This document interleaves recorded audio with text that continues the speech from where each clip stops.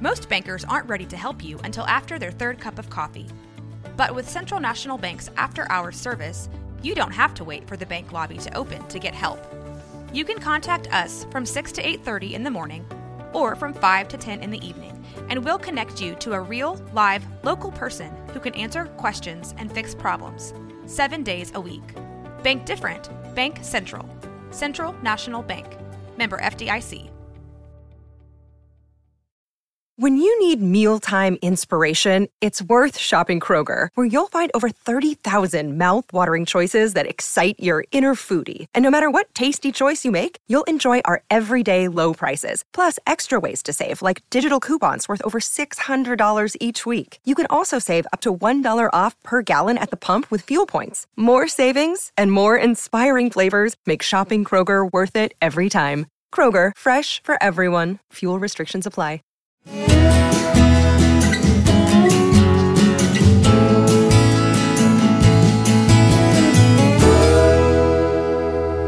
This is Central Texas Life with Ann Harder. Hello, everybody. Welcome to Central Texas Life. And I have a very special guest. You know, every time I say I have a very special guest, and they're all special. But you just came off of a network television show. I did. Undercover Boss. Okay, yep. Gary Finley, you're a Waco person. You've lived other places from time to time, but Waco, well, Axtell, really. Yeah, it's been my home. It's your pretty home. Much my whole life, other than 5 years in Minnesota. Other than that, I've been here my whole life. Well, and you've just got a brand new book out, The Redneck CEO. And this is an amazing book. I thoroughly enjoyed reading it. And I know a lot of your story, know a lot of the people that are involved in your story through the years and your career. Some of it I didn't know, some of the uncomfortable parts. But that's sort of what you want, I think, is for folks to take some of the life lessons you've had. Right. The greatest thing is I'm having all my kids read it right now. My grandkids read it first right out of the box because they knew their name was in there and they wanted to see their name. Oh, but, yeah. I don't think that, my youngest, Micah, reached out to me right after the book, and he said, you know what? I started reading it last night. I couldn't stop reading it. I read it all the way through, and he said, I have a whole new understanding. They've heard all the stories, but they didn't really know to the extent of what they were and where it came from. And, I had a great childhood, but you know what? I mean, still had to work, still had to earn it. So it was kind of that, my idea was that life lessons, but even though it's a little small town outside of here with, a few hundred people, you still have the opportunity to grow and go build something. And that's what I was really blessed to be able to do. Yes, you're growing up in Axtell kind of got you prepared. You weren't afraid to get your hands dirty, to do hard work. But you kind of referred to yourself as a country mouse. Yeah, it's funny how also this redneck CEO, this latched on several years ago, and I actually had somebody one time I was looking behind a franchise, somebody from up in the Northwest or something, and they said, "Why would anybody call themselves a redneck?" Right? And I think to me it's just kind of I don't know that I add anything to it. To me, it's kind of that country living, and it's just I'm not a suit and tie guy. And that just means you get the back of your neck sunburned. Yeah. Really? Isn't that what that means? Absolutely. Yeah. And how many times have we all done that? Means you've done it all, and so and you're not afraid to work. But I think even more than that, it's this ethics that you learn, and loyalty and integrity. And I learned all mine being in a little small town. And of course, I mentioned in the book, my dad was a deacon. My dad was on the school board. My dad was on the water board. So, and then everybody was watching you. We were related to somebody on every street. Oh yeah. So yeah, it's you hard don't to get away with anything. Not a thing. But it was a great childhood for me. And those things were instilled in me by my parents. And if the church was open, we were there, and so it was just awesome to be able to experience those things and then be able to pass that along to my own kids. Well, now you are an entrepreneur. You're a kind of a serial entrepreneur. Yeah. And I've always believed you don't really teach that at Baylor in the School of Entrepreneurship at Hankheimer. I mean, I think you're either kind of born with a gene Yeah. that makes you want to take those risks. And how many people do we know who've made and lost fortunes? Yeah, quite a bit. But that's part of the game. It is, and my wife and I talk about that all the time. We've been married 40 years this year, and she says, you're just a different breed.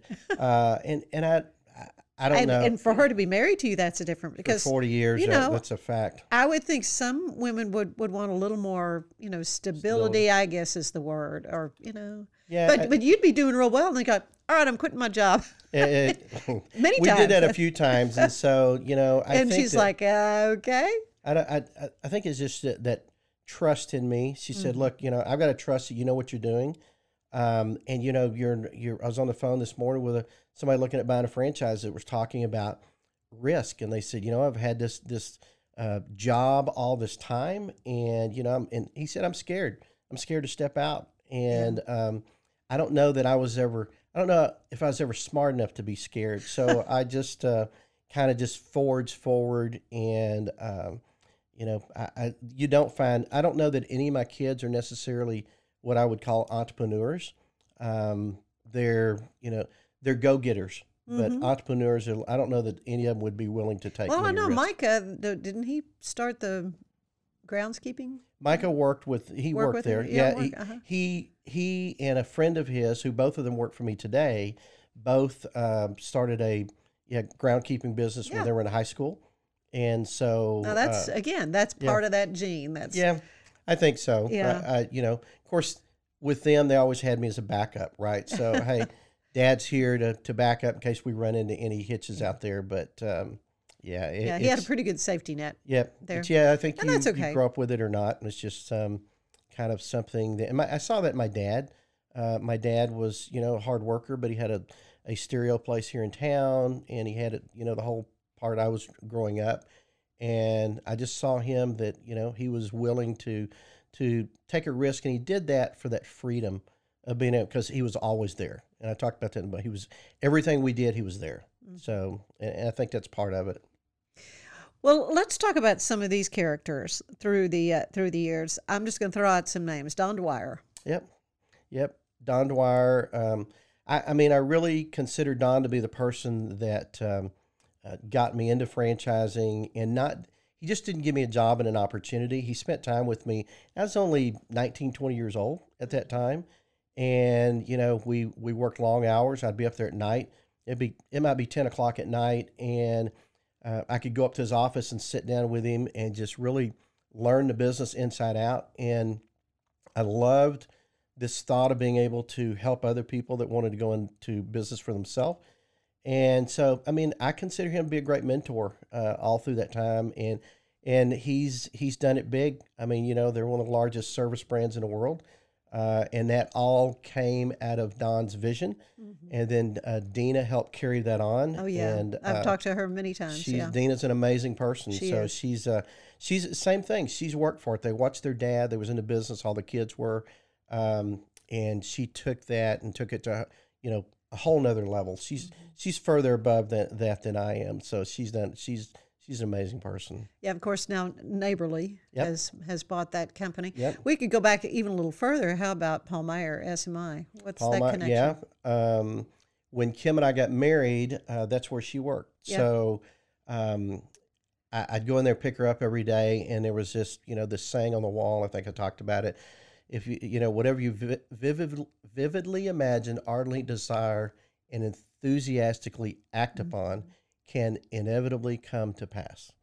And those are big words for a redneck like me, but I kind of worked my way through them. But, I thought about that. I thought, can I really do that? Yeah. So that's what I started doing. I started following those principles. And, Paul, years later, Paul didn't know me during that time while Kim was working there, but I became really good friends with several people, and a lot of people moved over when Don started Dwyer Group, and they moved over. And years later, Paul took time he called me out of the blue one day and said, hey, I've heard about you. I know what you're doing. Come have lunch with me. And over at his house, we went over there, and same thing. He just sit and talk to me. So tell me about yourself. And then we started kind of meeting throughout time, and then he ended up coming over one day and talked to me about my business.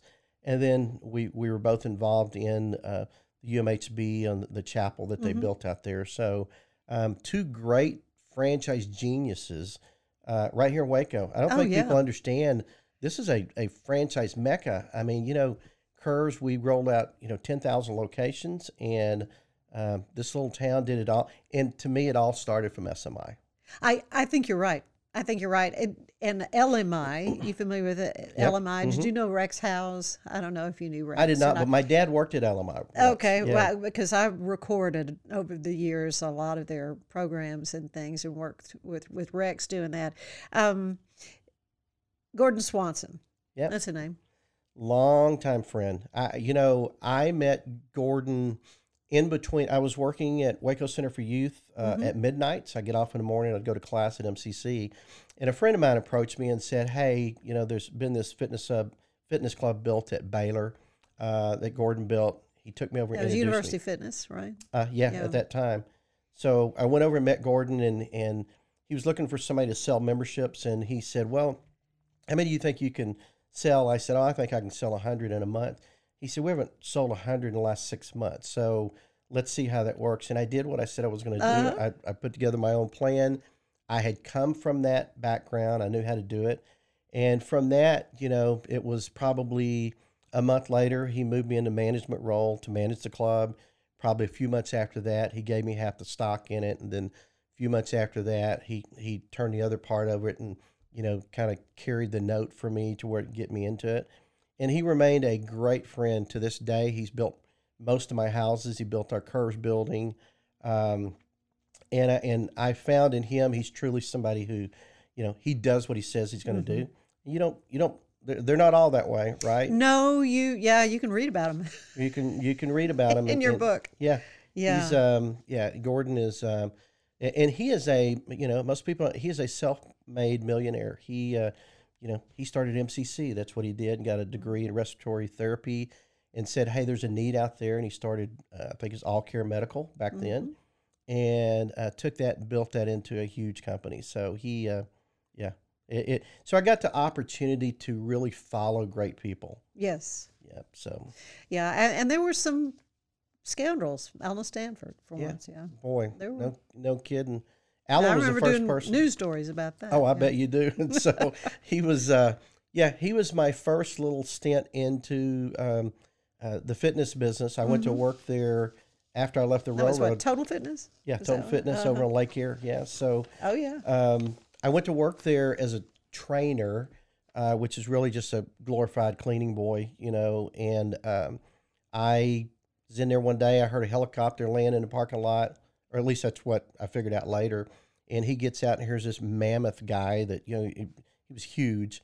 And they told me who it was, and it wasn't long after that I started going and doing openings of clubs. He was opening them all over Texas. And, you look at him, and I'm probably 20, 21 years old at that point, and you go, man, this guy is the vision of success. I mean, he's got back then in the early 80s, he's got a Jaguar, and I've been out to his house, and he's got this helicopter and all the things that you think as a 21-year-old, that's what success was about, right?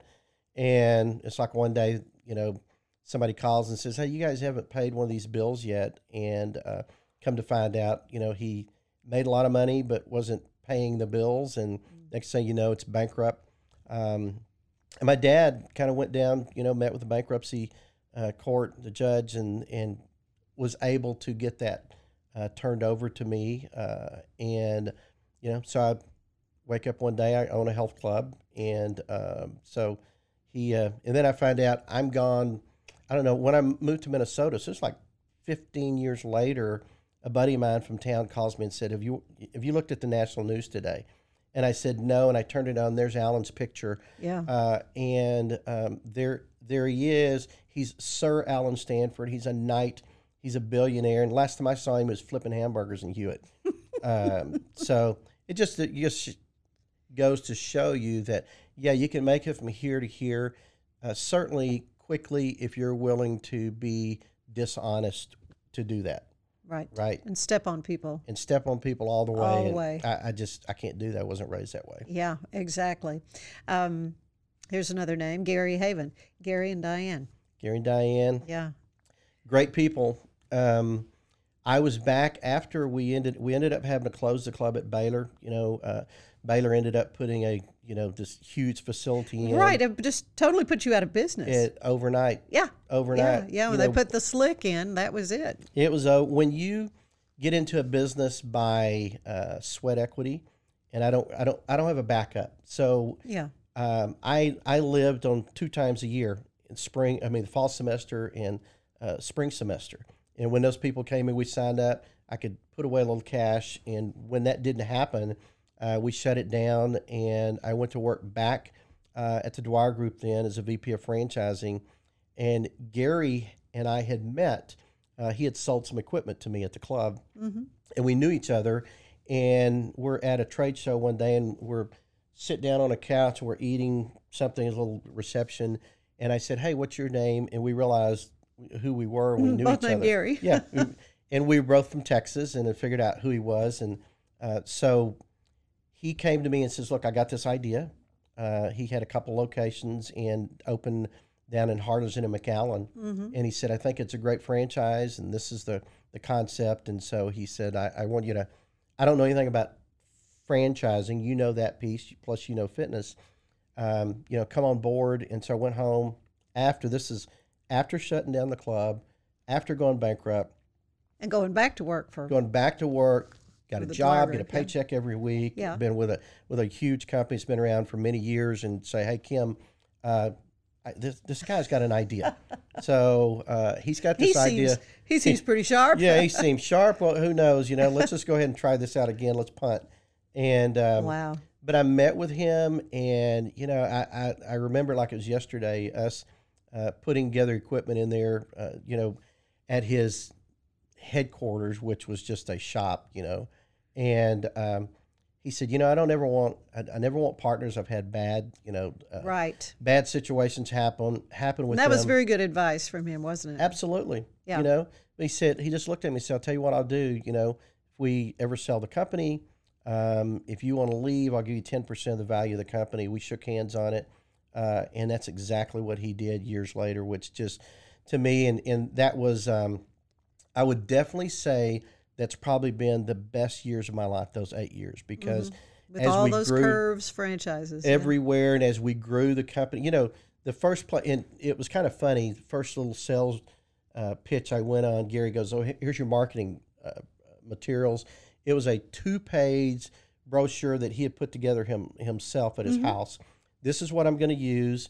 I go out there. I don't have any clubs open anywhere. So my pitch you had no pictures or anything. I don't have any pictures. I don't have no anybody. There's nobody you can call and ask. Right. And I took the kids with me. I said, "Well, let's run ads in cities we want to go to." And so Kim and the kids loaded up. I ran ads out in Colorado, and I met with had one person call on the ad. They bought.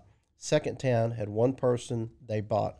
Third town had 2 people. And they actually got in an argument over it, and sold it, came back to Waco, dropped them off, went down south, got the equipment. So then I would start delivering equipment, setting them up until we got to a point where we get up, 75, 80 locations where I can start hiring salespeople and then roll into that president job. So yeah. It was a whirlwind event that was a big so part popular. of our life. Yeah, but then it started to just lose steam. Yeah. Why? Any idea why? So I was there in 96. I'm a female-only clubs, right. And yeah. I was there 96 to 04. So when we started it, and then 04 when I left, we had about 8,000 locations, and we were still going strong. Oh yeah. In my opinion, I just think the women that were going to health clubs in the 90s were completely different than the ones that came back around. I just think we didn't change with the time. And the woman became different. She didn't mind working out now with men. With guys, yeah. Yeah, she wanted more equipment. This was a little bit of a social club. Uh-huh. But they were getting results. But they had an opportunity. It wasn't real complicated. But it just the times changed.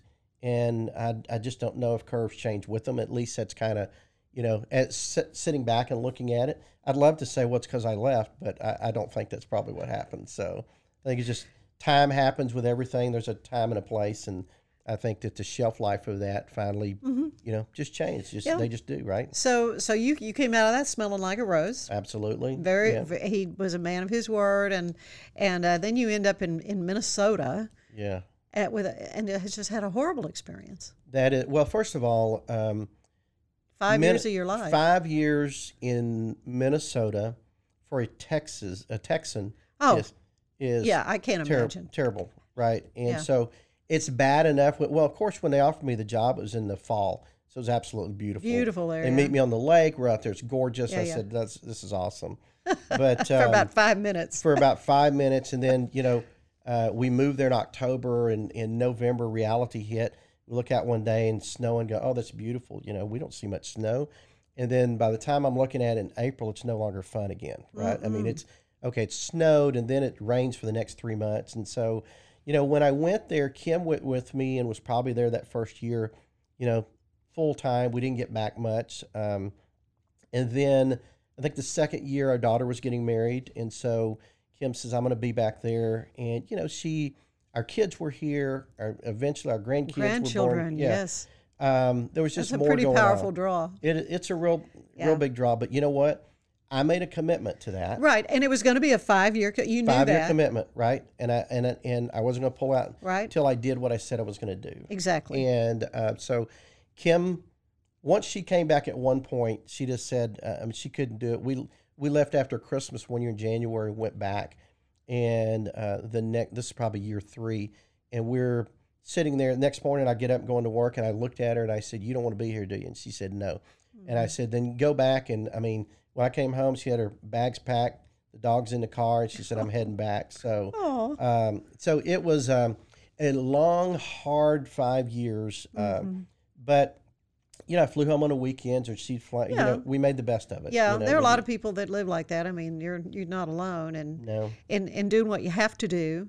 But then the payoff after that 5 years was just abysmal. Yeah, no, Was not at all what. No, you thought. I call it. It was a 7-figure deal that allowed me to come back, and probably at that point kind of wind down, right? Right. And I would never have got up and moved unless it was that kind of opportunity. And so, we got the company sold. That's what we were doing. And then that eventually, when it came down to that payoff, it was, I would call it more of a tip than it was. I was going to say it wasn't right? even a. Because it ended up being about 10%. So I just called it, I got a tip. And I think the harder part to me, being who I am, where I'm from, that loyalty is big to me. And Kim tells people all the time. She told him when we first got there. She said, Gary's loyal to a fault, and that's true. And so it was the money. I don't want to say it wasn't the money that really bothered me, but it was that relationship that become very close. Right, you've become good friends with this guy. Traveled all over the world. And then when everything just sort of went belly up, if you will, he was like, Yep. that's just how. What? It wasn't even a nice conversation. Hey, let's sit down. Or I'm sorry it worked out Right. this way, or anything like that. I'm sorry it worked out to say this is how it was. Just I hear these words in my head. It is what it is, right? Oh gosh, And yeah. that's such a horrible thing to say, and it's unfortunate things that have happened past that time, because I finally, about I don't know, 2 years after all that, I said, look, for me to be able to move on, we know that I have to go and I have to get in front of him and Right. look, I forgive you for this situation, because it was eating away at me. Right. And that might have been even worse, because because he it's just like, oh, okay, so what do you want to eat? so that tells you a lot about him, though. Tells me a lot. And that's not the people I grew up around. No. And that's not my No. experience with Gordon. It's not my experience with Gary No, Haven. so many of these wonderful people that you talk about in the book.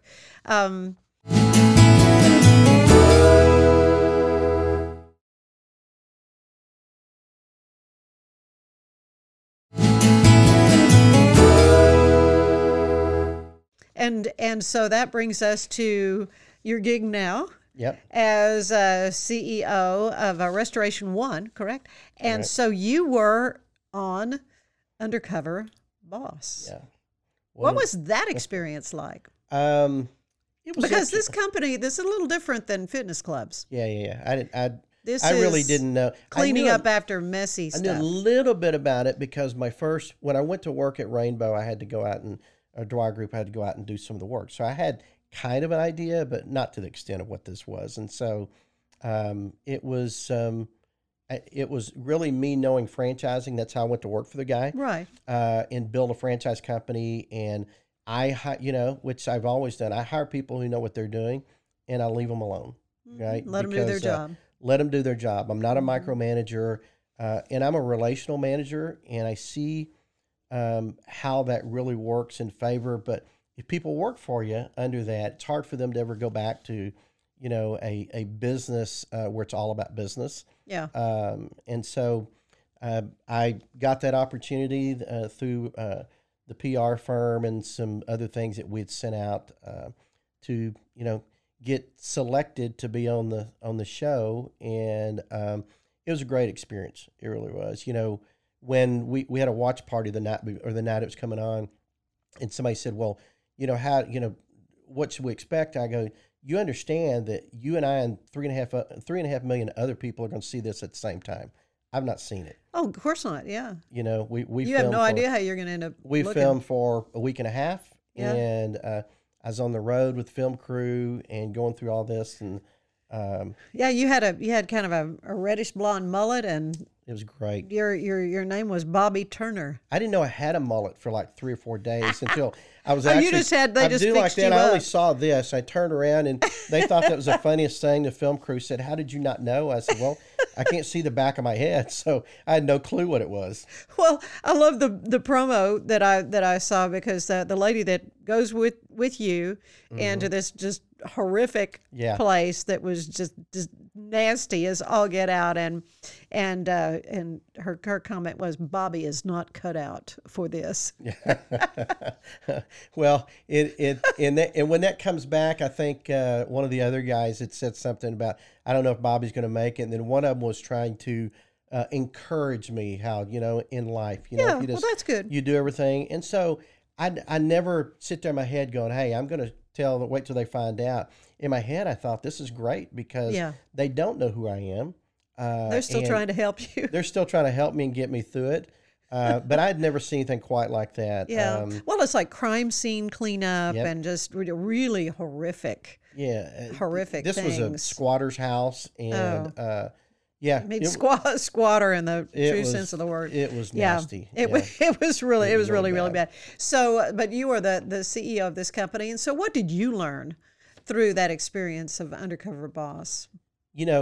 Franchising is all about those systems and processes and training, and how do you train your franchisees to go out there, and you have people going out to the field, but for the most part, you're hoping that they're doing, you got some things you can checks and balances, but when you show up kind of undercover and they don't know who you are, what are they doing? What are they doing when nobody's watching, right? Right. And what I found is our franchisees were representing us even better than I probably thought.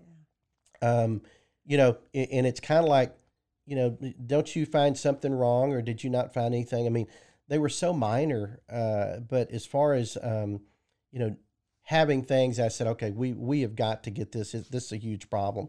Not really, but I was really also, I would say, impressed, but also proud of the fact that there was so much diversity in our company, and opportunities offered to everyone.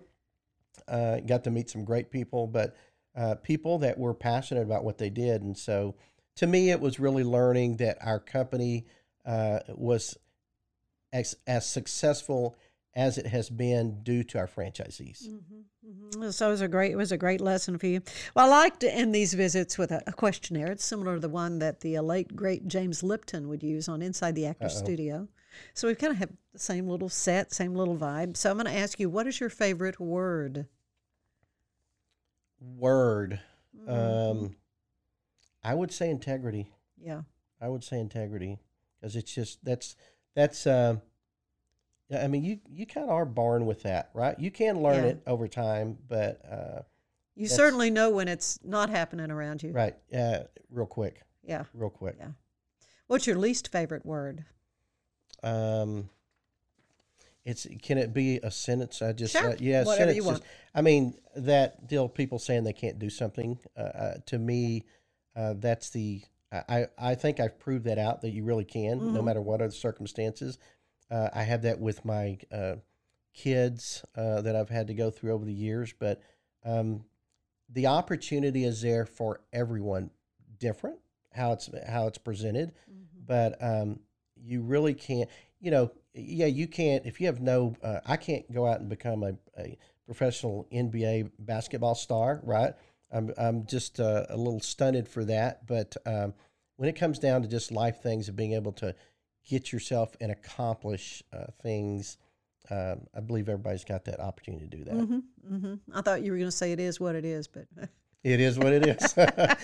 well, that true. I will tell you that I did learn a great phrase while I was in Minnesota that I use a lot, and Yeah. that is, "Don't make your problem my problem."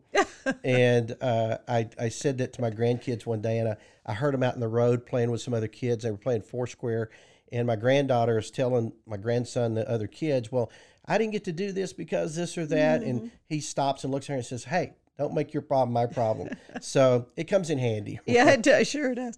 What turns you on creatively, spiritually, or emotionally? I think all those go back to being able to do things for other people at really any level. We've had Kim and I have been blessed, and I do believe we've been blessed to take that and turn it and give back. We had the opportunity when I was on the board here at Mission Waco to give back to a lady. We were sitting in a board meeting one day, and she is she's not like the rest of everyone. There's business people, and then she kind of represented the community living. She was lived down in the projects, and she said, Kim and I had just talked about it. We'd love to be able to do something for somebody. We're involved in ministries, but we'd like to do something. And she says, "You know what? Before I die, I'd like to have my own house with a little, porch around it and a big tree in the front yard." Came home, told Kim, "Let's do it." So we worked with Jimmy Doral, and City of Waco gave us a lot, and we built that home. And we were pretty, private about it. I don't know if we ever put our name on it. We just didn't want to, didn't need to. The Finley house. Right, exactly. Right. And we Yeah. want to be biblical about that. It's, Yeah. Don't go around and brag about it or be proud about it. But it was so great. And, we'd go over there to the house, and she had a picture of us on her TV. And she said, "Here's my guardian angels." And, she only lived in that house maybe 6 months. Oh. I don't think it was a year. She was taking care of some kids that I think she had a niece that was in prison. She was taking care of them. She had to do dialysis like 2 or 3 times a week. She had cancer. Everything you could have possibly going against you, she had. And we go to the Mission of Waco banquet. Jimmy gets it. We're waiting on her to come sit down. And Jimmy gets up and says, "Hey, we went to pick her up. We found her there in a house. She had fell down by the bed, and that's just where she was at. But she died in that house." So it's a sad thing. So that is what what I do for everything I do is to have that opportunity. It's just that's what that and my family. Those are the two things that drive me. Sure. Well, what turns you off creatively or spiritually or emotionally? Negativity.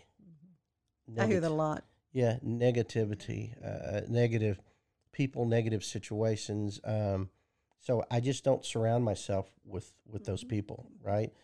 I do to begin with to see if there's if you can help people become more positive, but some people are just woe is me, and and they live in that negativity and love it, and so but that is by far my biggest pet peeve. Yeah.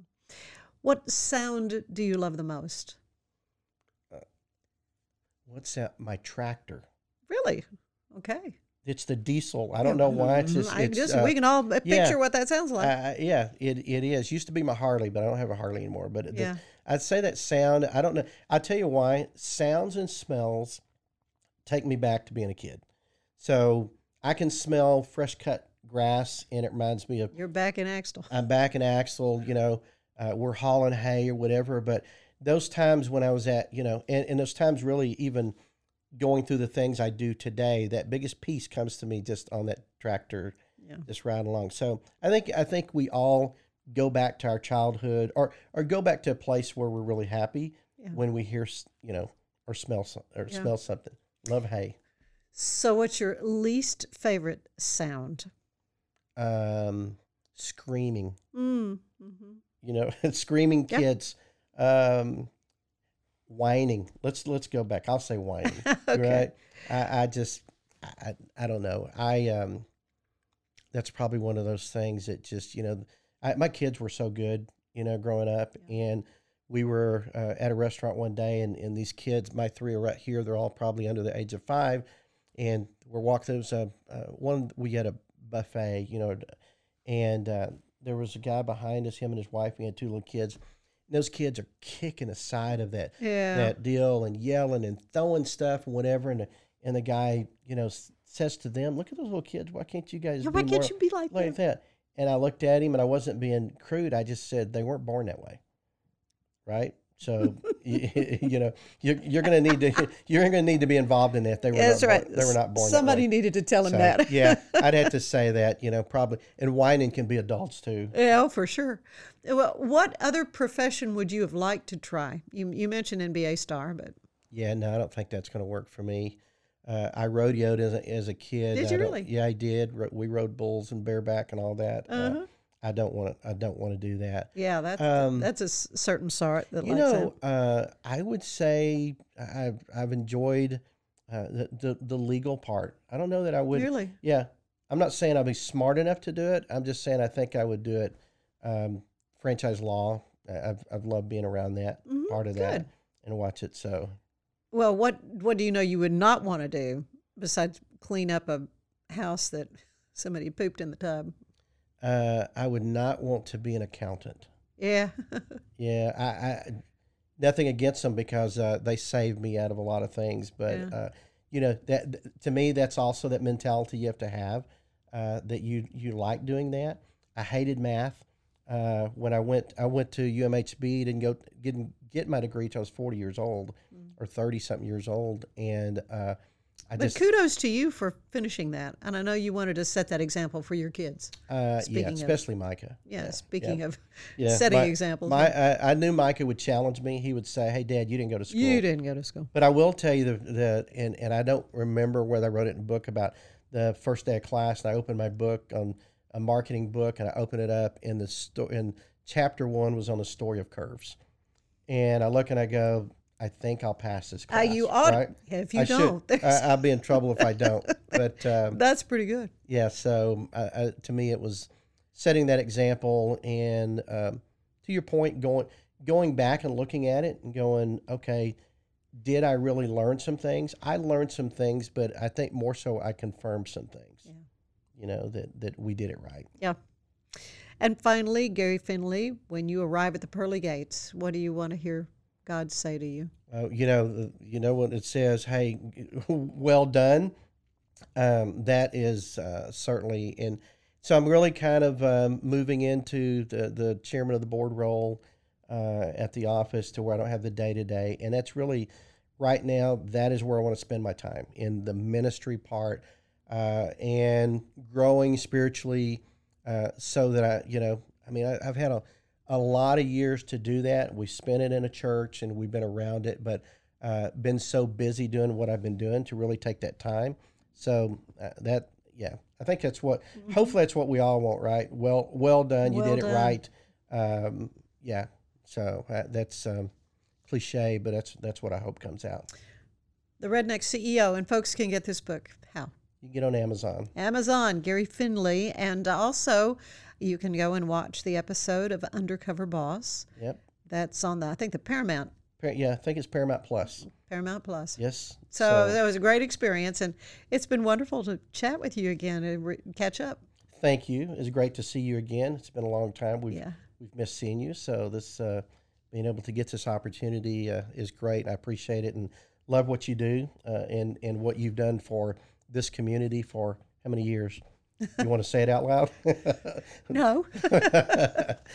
Well, it's a joy for me though. Yeah. Yeah. And because of these wonderful people that I get to meet and talk to and hear your story, and that's what's so great about this. Well, thank you. You've represented us well. Well, thank you. And thank you for being with us. Join us again for another edition of, what do we call this? Central Texas Life with Ann Harder. Bye-bye. Central Texas Life with Ann Harder is part of the Rogue Media family. Be sure to check out our other shows at roguemedianetwork.com. Please rate this show 5 stars on iTunes, Spotify, YouTube, or anywhere you get your podcasts. Join us again soon for more Central Texas Life with Ann Harder.